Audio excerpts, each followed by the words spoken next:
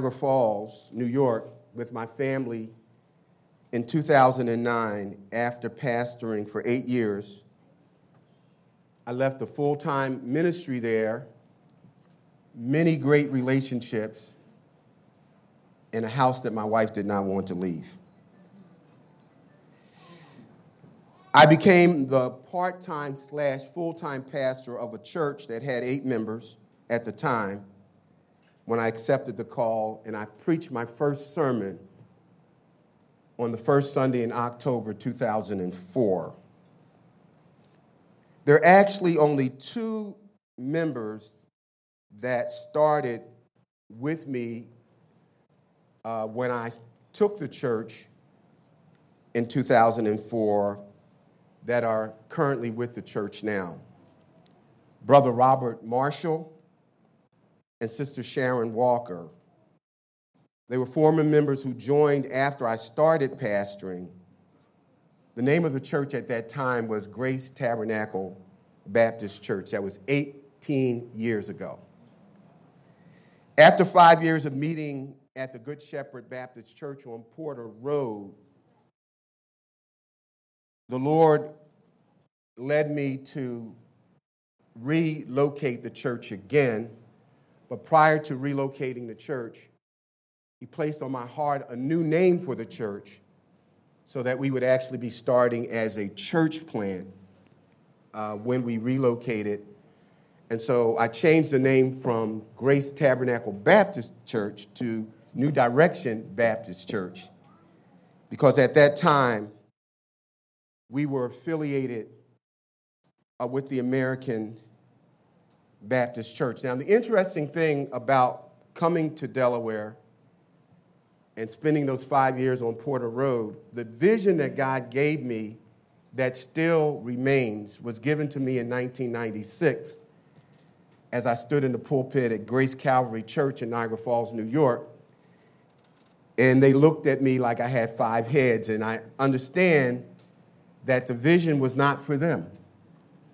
The vision was for me, for whatever God had planned for me next. And the interesting thing, if I were to read the vision to you, you would find that the vision has not, in a substantial way, changed. It was always helping people reach their full potential in Christ. Now, the wording has slightly changed, but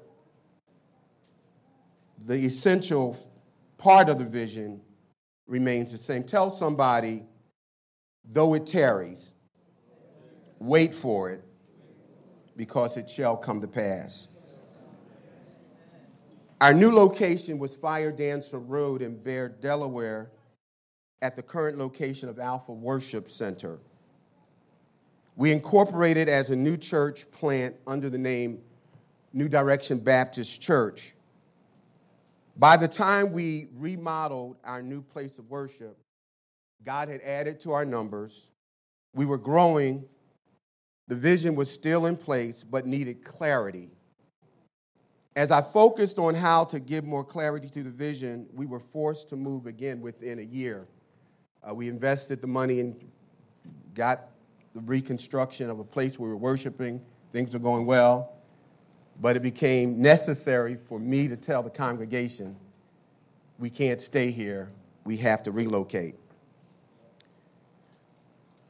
In the latter part of 2009, and some of the dates may be a little obscure, so I'm not exact on all dates, but in the latter part of 2009, I informed the church that we could no longer remain in the current location. This proved to be the last straw for all of the leaders, the deacons and the ministry leaders, basically said, Pastor, we ain't moving again. This is the end of the road for us. And what I had not realized is that the pastor before me that shepherded the 8 had moved them 3 additional times. So that would have been 5 times in a relatively short period of time. So all the deacons and ministry leaders, they decided not to relocate to 103 Rogers Road. And when we moved to this new location, we were down to about 12 members, including Sister Valerie Lewis, Selena Guyton, who has gone home to be with the Lord, Sharon Walker, who's still with us. Amen. Robert Marshall, he's still with us. And Deaconess and Deacon Thomas and Deaconess Thomas, who are both with the Lord, did follow me here. And I have to confess to you that when we reduced to 12, I was extremely discouraged. I felt like a failure. I wanted to quit and had all but submitted my resignation. But something miraculous happened by the grace of God in 2010. I contacted a brother to help with some electrical work in the church, a licensed electrician. Some of you may know him, Deacon George McBride from Alpha Worship Center. He came over to give an estimate on the work, and I began to just pour out my heart. And I told him that I was leaving, and while I thought we needed electrical work, I really needed some counseling. And this brother made his gift of counseling available to me, and he convinced me not to resign. Shortly after our conversation, God led a very powerful man of God to this church. Some of you know him, Reverend Ron Folks. And he did not stay with us long. In fact, when he started visiting, I would blockade the door. I didn't want to let him go. But he was here long enough for other godly couples to basically say, if he would come here, we'll check it out. So God instantly added to the church around 2011, latter part 2010, a group of godly families that united with us. And not long after that, the Lord laid upon my heart to change the name of the church again, since I no longer was associated with the American Baptist, from New Direction Baptist Church to New Direction Bible Fellowship Church, which we are now a non-denominational church. The church leaders in the congregation agreed to our name change. What has occurred, faces and places have changed, but the vision with new clarity remains the same, helping people reach their full potential in Christ by making disciples that make disciples through the life-changing word. So God used the new leadership to help to give me clarity and more precision with the vision, because the vision, though it was given in 1996, it was for now. It was for this church. And I thank the Lord for bringing those who are now a part of this fellowship alongside to help me to know how to shepherd the church through the vision that he gave me. So that's a kind of overview of the history of how we got to where we are. And I do want to recognize that the former pastor, when I came from Niagara Falls, the reason I could come, he put $50,000 of his own money into the church's account so that the church could pay me a salary. And so I'm eternally grateful for that. I'm also keenly aware that I've never pastored a large congregation, but I have pastored thousands. Throughout my 42 years of ministry, I've preached to thousands. I've shared the gospel with thousands. And I know that my ministry has never been, I didn't always know this, but my ministry has never been restricted to the local congregation, but God has used me in ways that I'm grateful. And I am committed never to really pastor a church that, quote unquote, is a mega church. I believe that what you do when the church grows to a point where we're unfamiliar with each other, you expand to another church and expand, and that's what the New Testament church did. So I'm not against churches that have thousands of members, but I believe that to maintain the intimacy that churches so desperately needed, that Brother Evan talked about today, transparency, that the way we do that is through church multiplication. Now, in the book of Habakkuk, historically, we discover that the nation of Israel particularly the two southern tribes, the tribe of Judah, the tribe of Benjamin, was experiencing a life-altering crisis. They had a trifecta of enemies. From the south, they had to fear the Assyrians nation that had already taken the 10 tribes of Israel into captivity. And from the north were the Assyrians. From the south, the two tribes of Judah had to deal with the Egyptians. But the most fierce group of all that was still formulating as a nation, that was originally called the Chaldeans and ultimately called the Babylonians, were really the most dangerous threat to the nation of Israel, because it was the Babylonians who leveled the city of Jerusalem and destroyed the Temple of Solomon and removed all the household items. It was the Babylonians who took Daniel, Meshach, Shadrach, and Abednego into captivity. But those events that ultimately happened at the hands of the Babylonians as God's chastening rod for the sins of the nation did not occur until at least 70 years after the prophecy that God gave to Habakkuk in the book of Habakkuk. Somebody say, it will come to pass. It will come to pass. Now, as the people of God were suffering, when you read the book of Habakkuk, the prophet begins to ask God a series of questions about how long are you going to allow your people to go through this kind of pain? So when you read verses 1 through 17 in the book of Habakkuk, one question after another: when, God? When? Why? How? And all these pointed questions to God. How many of you know it's okay to ask God questions? It's okay to ask God questions. And the book of Habakkuk and the book of Job are illustrations of God doesn't have problems as long as we're reverential and respectful and not trying to dictate to God. He will respond. And so beginning in verse 18 through the remainder of chapter 1, God responds to the questions that Habakkuk raises about the suffering of the nation. Now watch this. The vision that God has for your life is often birthed out of your burden based on the suffering or some crises that you've had in your life. The things that are most important to you, that you want to change, that you feel that you can make a difference about, are birthed. The seed of that ministry that ultimately becomes your vision starts out of a painful experience. So when you try to discover what is it that God has for me? What is the vision of God for my life? It will come out of those things that keep you up at night. It will come from those things that make you cry. It will come from those things that you can't idly sit and watch happen without feeling like you need to do something to make it better. Vision is birthed out of pain.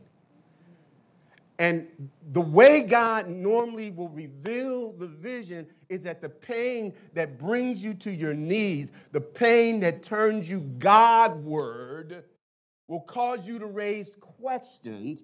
And the way that God answers the question is normally his vision for your life. So the answer to your question is God's direction. It is God's GPS for your life. So when you question God and he answers, don't be surprised that the answer to your question out of the burden of your heart is really the vision for your life.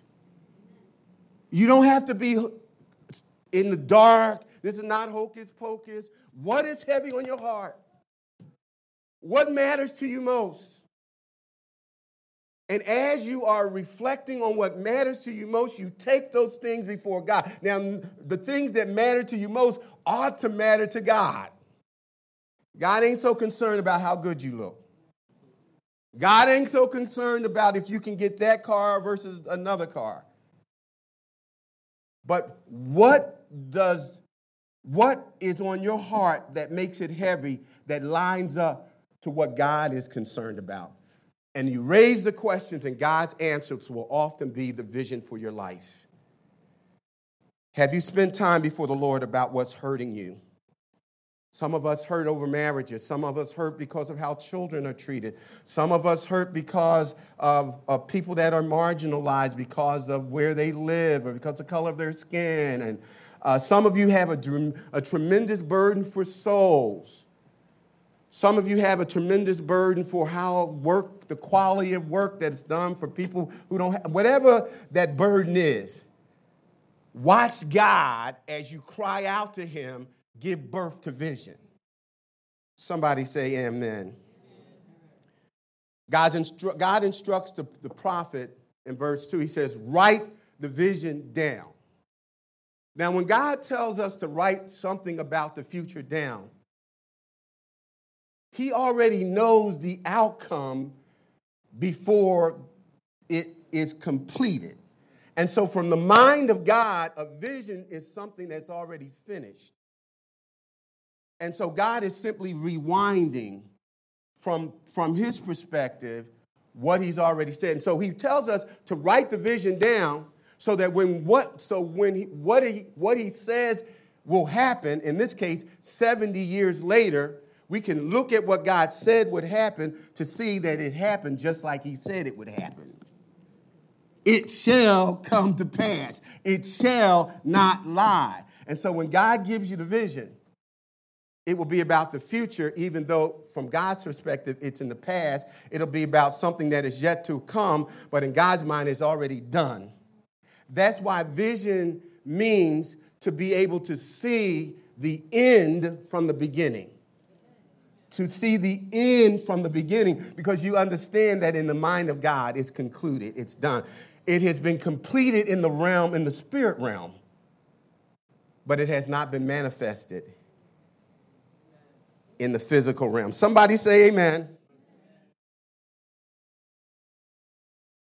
In the labor of your life experiences is the place and time that God plants the seed of vision. What have you gone through that's really hard for you? Watch what God manifests from that seed. Watch what he manifests from that seed. And so God answers the question about how long they would be suffering, but he doesn't give all the details. How many of you know when God gives us a vision, he doesn't give you all the details? The answer to the question is the framework. It's the structure. And the reason he doesn't tell us everything that he is going to do in our life through our gifts, through our talent, through his call, through the things that we've been exposed to, is because if he told us every detail, then we wouldn't need to trust him. But more importantly, what Paul talks about in Ephesians chapter 3, verse 20, he says, God will bless us beyond what we can comprehend or even fathom. The vision from God is so unfathomable, so beyond our human ability to accomplish. If he told you everything that he intended to accomplish through you, because the vision is never just about you. The call on God, on your life from God, is generational. If he showed you everything that's going to happen through the generations that you are impacting, it would blow your mind. It's kind of like when Paul in 2 Corinthians chapter 10, where the Bible says that he went to heaven. And what he saw in heaven, the Lord said, you can't tell anybody. And I was like, well, why can't you tell anybody? Because if he told everything he saw in heaven, people would be committing suicide to get there. If God showed us everything that he has in store for you and for me regarding seeing the end from the beginning, regarding having a preferable outcome that you feel that if you are involved, it will be better. If he showed you every detail, we couldn't handle it. It's kind of like your parents giving you your inheritance while you're 3 years old. It's only $10, but anyway, what is a 3-year-old going to do with $10? But you get the point. Somebody say amen. Do you know what God has called you to do. For each one of us, there's a purpose, there's a plan, there's a design, there's a piece of the puzzle where you fit. And unfortunately, some of us are going to go to our grave never having placed our piece of the puzzle in the right place. I went to Dallas Seminary for 4 years. I never understood anything about vision.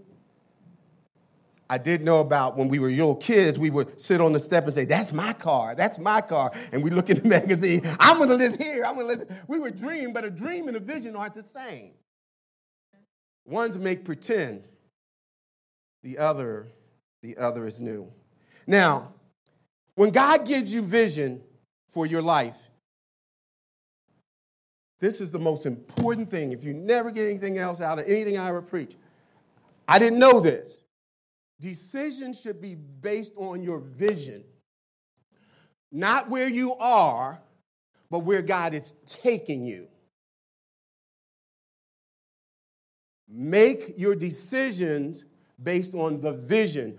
Don't make your decisions after you, don't try to discover your vision after you've already made decisions to never go to college, to not take that job. So your decisions should be based on vision. And here's some things that are very important. And we're just going to get started. I can't give you all of this. It's more than I can present to you today. But during the fall, during our Biblical Academy, we're going to go through a whole series of studies on the principles and power of vision. We're going to do a whole study. Everybody's going to have to buy their own book. So save up your dollars so that you can get your book on the principles. It's only $13, so I'm sure some of you can work that out. Amen? So the first thing that the Lord says about vision, he tells the prophet Habakkuk to write the vision down. Do you see that in the scripture? Look with me. Look at verse 2. It says, then the Lord answered me and said. He said, write it down. And there's some things that you need to understand. When the Lord says write it down, there's 6 things that are connected to that statement. The first is we need to understand that vision is from divine revelation. Vision comes from God. Not from Wall Street, not from the White House, not from Cousin Pookie. The Bible says that God answered and said to Habakkuk, write it down. You need to make sure that this is divine revelation. One of the things that happens, the Bible says in 1 Corinthians chapter 6, he says, do not be deceived. And he goes through a whole list of things that the church was practicing that was sinful. And he says that this should not be your lifestyle because those kind of people who live like this without repentance, without conviction, he says you will not inherit the kingdom of God. And then he adds, but such were some of you. But now, he says, we are the sanctified, we are the wise, we are the redeemed. And one of the things that happens when we receive divine revelation, divine vision for our life, we have the capacity, because the Spirit of God is living in us, we have the capacity to not only receive it, but we can understand it. We are now the wisdom of God. You have the wisdom of God if you're saved. And so the first thing that you need to understand about when the Lord said, write it down, it was the Lord who said, write it down, because vision comes from God. Divine revelation. It is divine. The second thing is discernment is needed. Say discernment. You must answer the question, did God say that I should quit my job?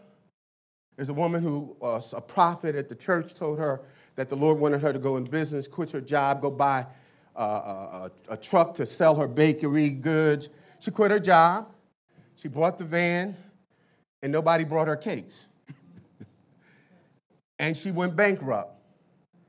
Now, this prophet, according to Scripture, if somebody tells you that God said it, that means that they are speaking what is called ex cathedra. They are speaking as the orator of God. And when God speaks, he never lies. But if what someone told you to do doesn't come to pass and they said it was God, the test of a prophet in Deuteronomy 14 was, if it didn't happen, now let's go out to the outside of the city so we can get some bricks for you. I don't know any prophets that are saying, if it don't come to pass, I'm willing to stake my life on this. You know anybody like that? Any prophets like that? Well, biblical prophets were speaking as the mouthpiece of God, and it was a serious matter. So discernment is needed. In Jeremiah chapter 29, verses 8 through 9, the Bible, Jesus, the Lord speaking says, yes, through the prophet Jeremiah, the Lord God Almighty, the God of Israel says, do not let prophets and diviners among you deceive you. Do not listen to the dreams you encourage them to have. There are people that you tell, I'm talking about astrology, and you go read your astrology, they're going to tell you what you want to hear, because if they don't tell you what you want to hear, you're not going to read it anymore. And if you don't read it anymore, you're not going to spend your money to buy it anymore. So he said, don't go to prophets that will tell you what you want to hear. You can get mad at me, get mad at the elders, get mad at the leadership of the church because we held you accountable, not based on our opinion, but on what thus saith the Lord. And you go right up the street and they won't preach anything about what we told you that God says he abhors. So, but he says, don't go to those kind of deceivers. Do not listen to their dreams. They are prophesying lies to you in my name. I have not sent them there, declare the Lord. So beware of false prophets who come to you in sheep clothing, but inwardly they're wherever this will. So when divine revelation comes, one of the things that you know when it's true, it will always line up with the scriptures. God will not tell you you're Samson and you can stop a moving train. A guy actually said the voice of God told him that he had superhuman strength. He stepped on the tracks in Philadelphia and attempted to stop the train. And when he woke up, he had 4 less fingers, half of a foot, but he survived. And then he was able to say, God didn't say that. So be discerning. Now, here's another thing. Discipline. When you write it, when the Lord says write it down, he's saying be disciplined. Discipline is needed. You must wait on God to answer. The prophet waited. He asked the question, Lord, where am I supposed to go? What job am I supposed to take? Who am I supposed to marry? You better be asking those kind of questions. Where am I supposed to live? Should I really leave New Direction to go down here and they don't have any Bible-centered churches? You're asking those kind of questions, but you shouldn't move until God answers. And we're so impatient. We get in the McDonald's line. They didn't take them 30 seconds. We were staying in McDonald's for about 30 minutes yesterday. And I was holding on to, I didn't have nothing, but I was like acting like I did because we were in a bad place. But to hear the revelation for God for your life, it's you need discipline. Wait until he speaks. The prophet waited until God answered. Vision often comes in the form of an answer question, as I've already said. Wait. When's the last time you go before the Lord and ask him questions about what's heavy on your heart? And waited. The Bible says they that wait upon the Lord shall what? Renew their strength. You'll mount up with wings of eagles. You're going to run and not be weary. You'll walk and you'll not faint. Wait on the Lord. Wait on the Lord. But let patience have her perfect work. God is trying to mature us. God is trying to grow us up. But we need to be disciplined. One of the fruit of the Spirit is self-control. We lack self-control. So we make decisions not on vision. We make decisions based on impulses. And then we get what we got. We end up with Ishmael instead of Isaac. Here's a fourth thing. Development of the visionary is needed. As God said, he answered the question of Habakkuk, this will end not well for Israel. Babylon will take them into captivity, and they will be there. He didn't give the details, but Jeremiah gives us that in chapter 27, where he says they're going to be there for 70 years. And so when God gave the vision to Habakkuk, back in eternity past, God had already decided on how he would respond to their issue. But watch this. Development of the visionary means that sometimes God has a vision for you, but he's waiting for you to grow up before he can reveal it to you. Paul says this in 1 Corinthians 7. He said, by now you should be eating meat. By now you should be. Now Moses, God had a vision for Moses to deliver the children of Israel.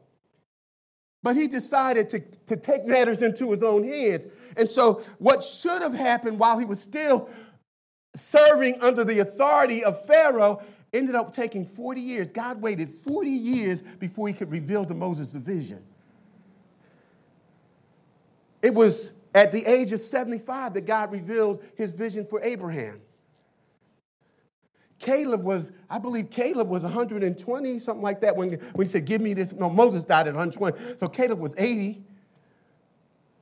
Nehemiah prayed for 4 months, and then the Lord revealed the vision about rebuilding. So developments, God is waiting for you. Sometimes the reason why you don't know the vision for your life is because he's waiting for you to grow up spiritually. And the sad thing is that some Christians are never going to grow up spiritually enough that God will reveal. You're going to go to your grave never knowing what you were assigned to do on earth. So God is trying to develop us.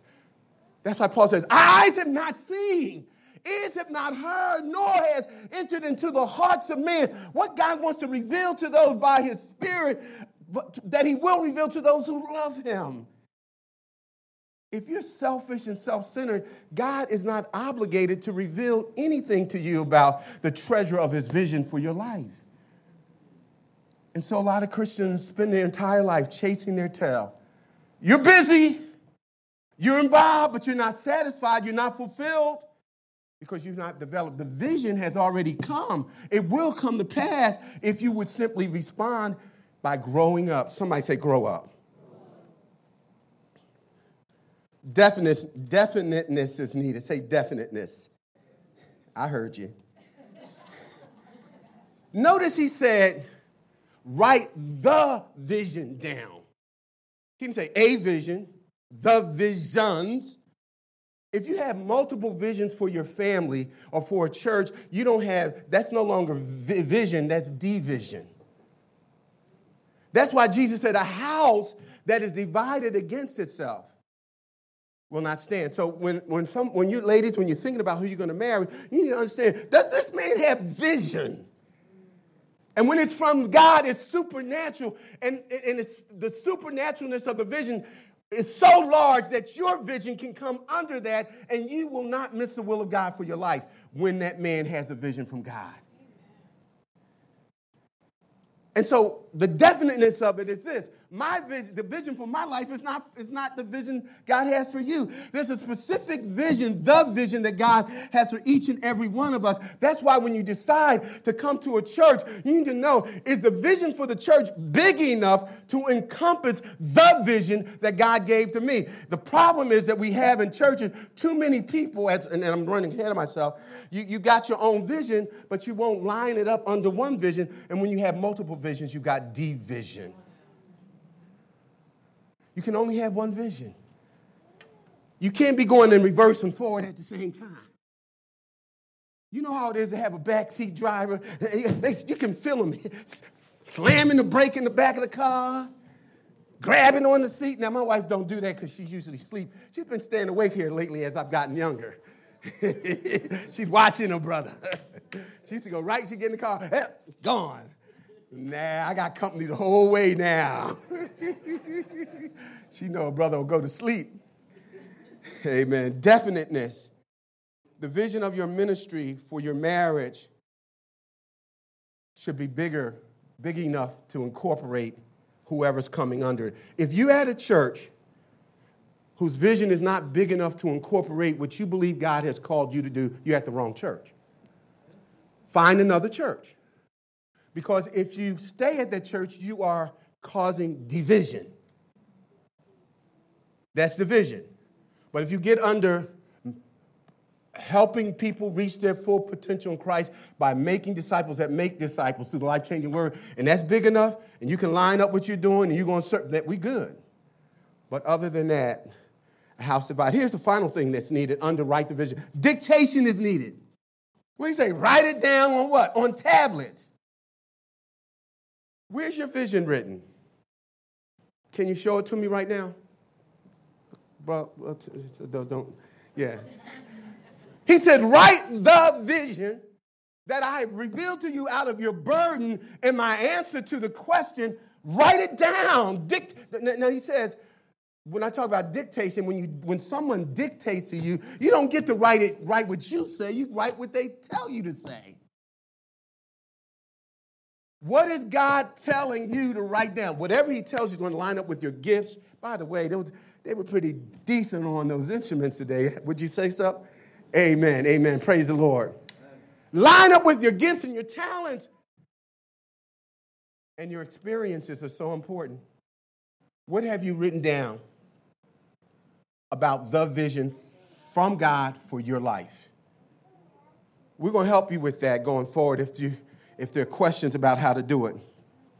Now, I just want to run through. I had a real nice illustration, but we're going to just forget the illustration. Let's go to the next thing. He said, make it plain and available on tablets. When you write out your vision, follow the KISS principle. Keep it simple, smart. No, keep it simple, stupid. I used to have that on the back of the pulpit. I had it taped on the back of the pulpit. KISS. Keep it simple, stupid. Our clear vision is making disciples that make disciples through the life-changing word. We have 7 focuses in terms of how we do that. We have some priorities. There's some things about this that will outlive me. And I hope they will continue after I'm gone. But one of the ways that we're making disciples that make disciples is through digital church. That's a part of the vision. We are reaching people for Christ through digital church. We're reaching people for Christ through our biblical academy. We have a learning center that we're looking forward to that will address mind, body, soul, and spirit. We have life groups that have already started, amen? And we're being blessed, and we're just so grateful for that. We're doing life together. And just to hear, again, Brother Evan catching the terminology, the boy's just flowing, man. He got it. I don't know where he got that from, but he got it. Amen. We're building a house for God in Middletown. Not just the building. The building is where we're going to do doing life together, where we're going to do Learning Center and the Biblical Academy. We are going to have a trauma healing ministry. People are hurting. We had trauma healing counseling. It's on the podcast. I expected a lot more of you. But we are going to have that training available going forward because we want to be ready moving. We don't want to be getting ready once we get there. And then we're going to have what I'm calling a parallel church for the millennials, a church that's right alongside the main church that we are, that's like a satellite working right along with us, and the millennials will be leading it. Based on the scriptures, their methodology will be different. And so that's a prayer that I have, that we will have a parallel church. It'll sound a lot different from ours, but it's going to meet the specific need. And so he said, make it clear. Did I just do that? Is that clear? Now, all of these aren't priorities, but the main things, Life Group, Learning Center, Digital Church, and the Biblical Academy. He says, share the vision that they may what? Oh, I'm back on in Habakkuk chapter 2. It says, share the vision that they may run with it who read it, right? The greatest vision will go absolutely nowhere if the people you make it clear to don't embrace it. A vision without people that will buy into it, that will accept it, is like a plane without wings. It won't fly. Don't matter how pretty the plane is. Some of the greatest speakers today, the Tony Evanses of this world and others, as great as they are as orators of words of God, as expositors of the preacher, you take away their supporting cast. And we don't know anything about Tony Evans. And so what that says to me, if what the vision that God has given me for the church will go no further than you take it. Somebody say amen. If you're not enthusiastic about it, if it doesn't do anything for you, if it doesn't make you feel like you want to be a part of it, if you're not sharing with other people, guess what's going to happen to the church? It won't grow. Well, if he preached the word, people are going to go, no. The Bible says the job of the pastor is to teach you, to equip you, to do the work of the ministry for the building up of the body of Christ, that you may come to the full measure and stature of Jesus Christ. It's your job to build the church up. It's my job to give you the gas to do it. Somebody say amen. So if you don't share our podcast, if you don't invite people to listen, and you don't bring people here, if you don't welcome them when they come, guess what? The church isn't going to grow. It don't matter if we move next to heaven.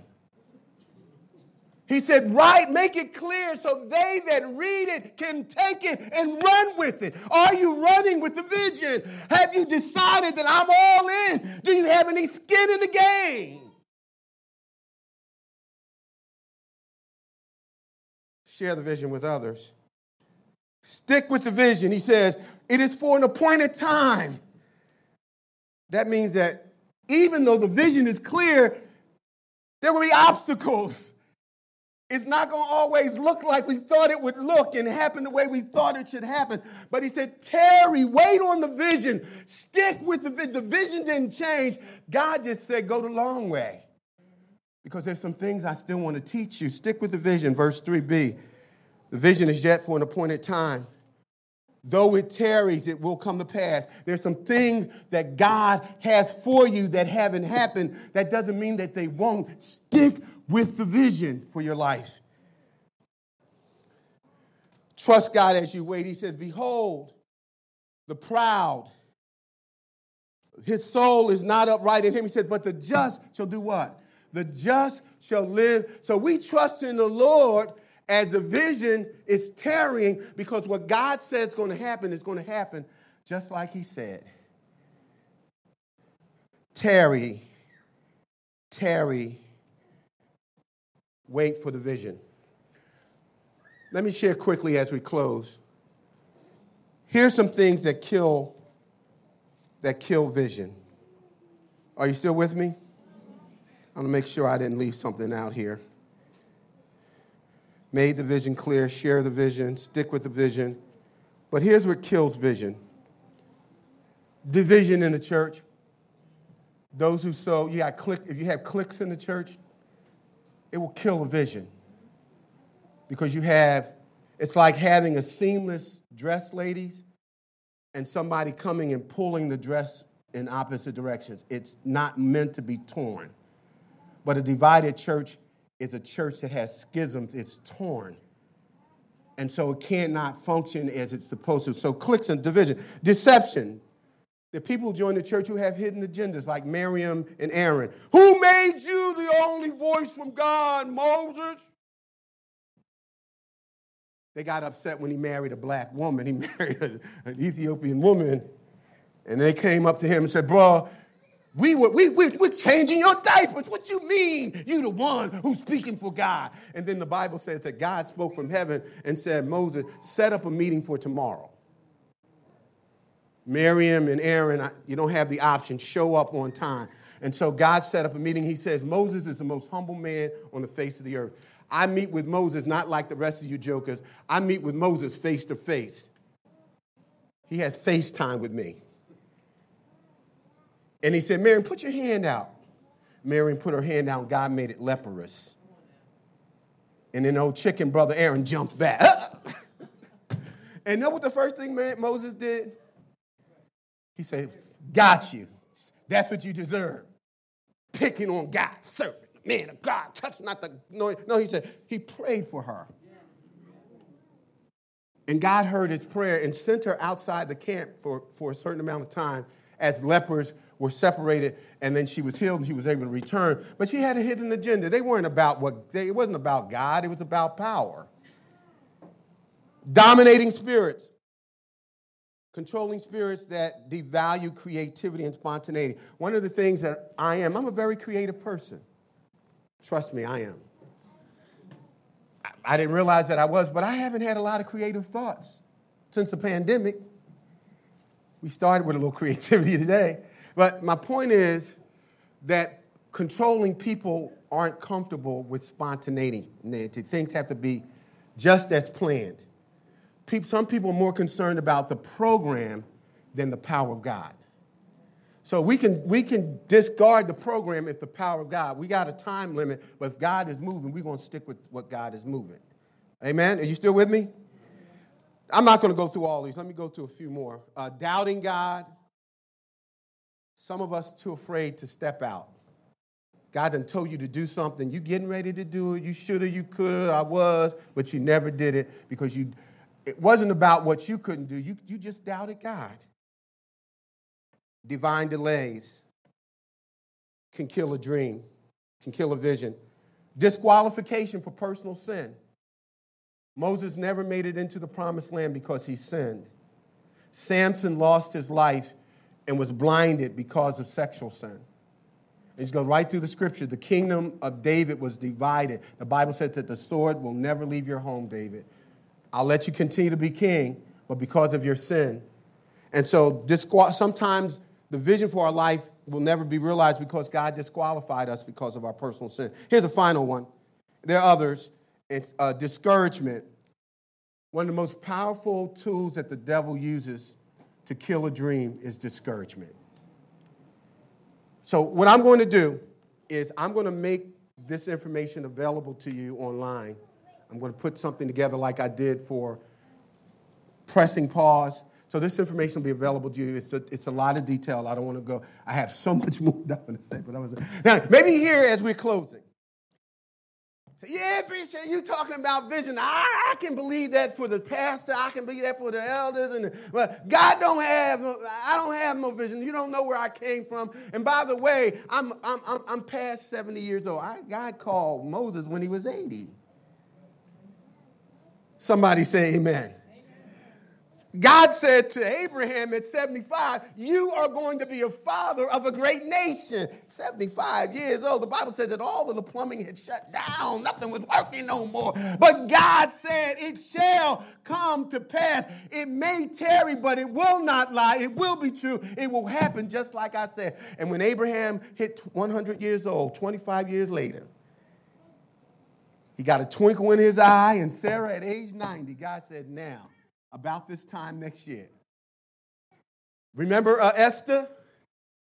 The Haman and Mordecai and that story. When you get a chance, read the book of Esther. And the boy, and it looked like the nation of Israel was going to be destroyed. But I hear Esther praying to the Lord. She was nothing but a teenager. All she asked was one night with the king. If I could just get one night with the king, she got that one night with the king. And it was such a great night that the king said, whatever you want, baby.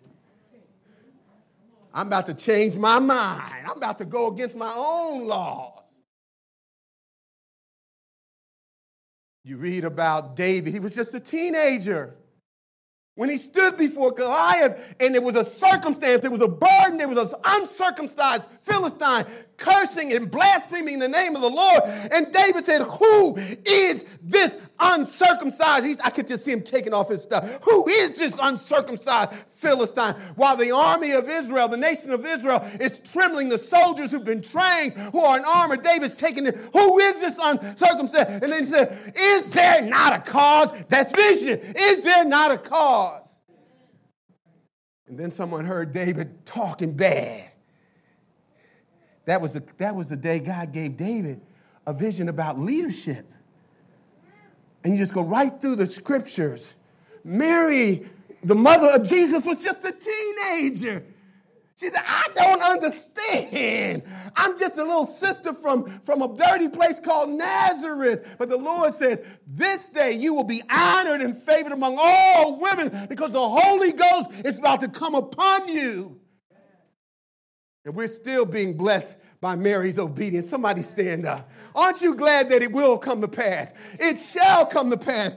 You may not have done everything that God told you to do. You may not fully understand what you should have done. You didn't even know what vision was. But now that you do, remember what God has called for you. It has tarried. He's been waiting for you. He's been waiting for you to grow up, to mature, to change, to come to a place of surrender. If you simply would surrender to him and say, Lord, I present myself right now as a living sacrifice. Speak to me, Lord. My heart's been heavy. I've shed tears, God. I just want to know what is the direction for my life. And God said, it will. It will come to pass. Are you ready for God to release to you your purpose, your plan, his plan for you? Remember, his purpose and plan. Yes, he will. Amen. Hallelujah. It shall. Great things will come to pass, husbands, if you walk in vision. Wives, you can see beyond what has been tearing you apart and bringing you down if you walk in vision. The just shall live by what? Faith. By faith. Father God, in the mighty name of Jesus, we are grateful. We're so grateful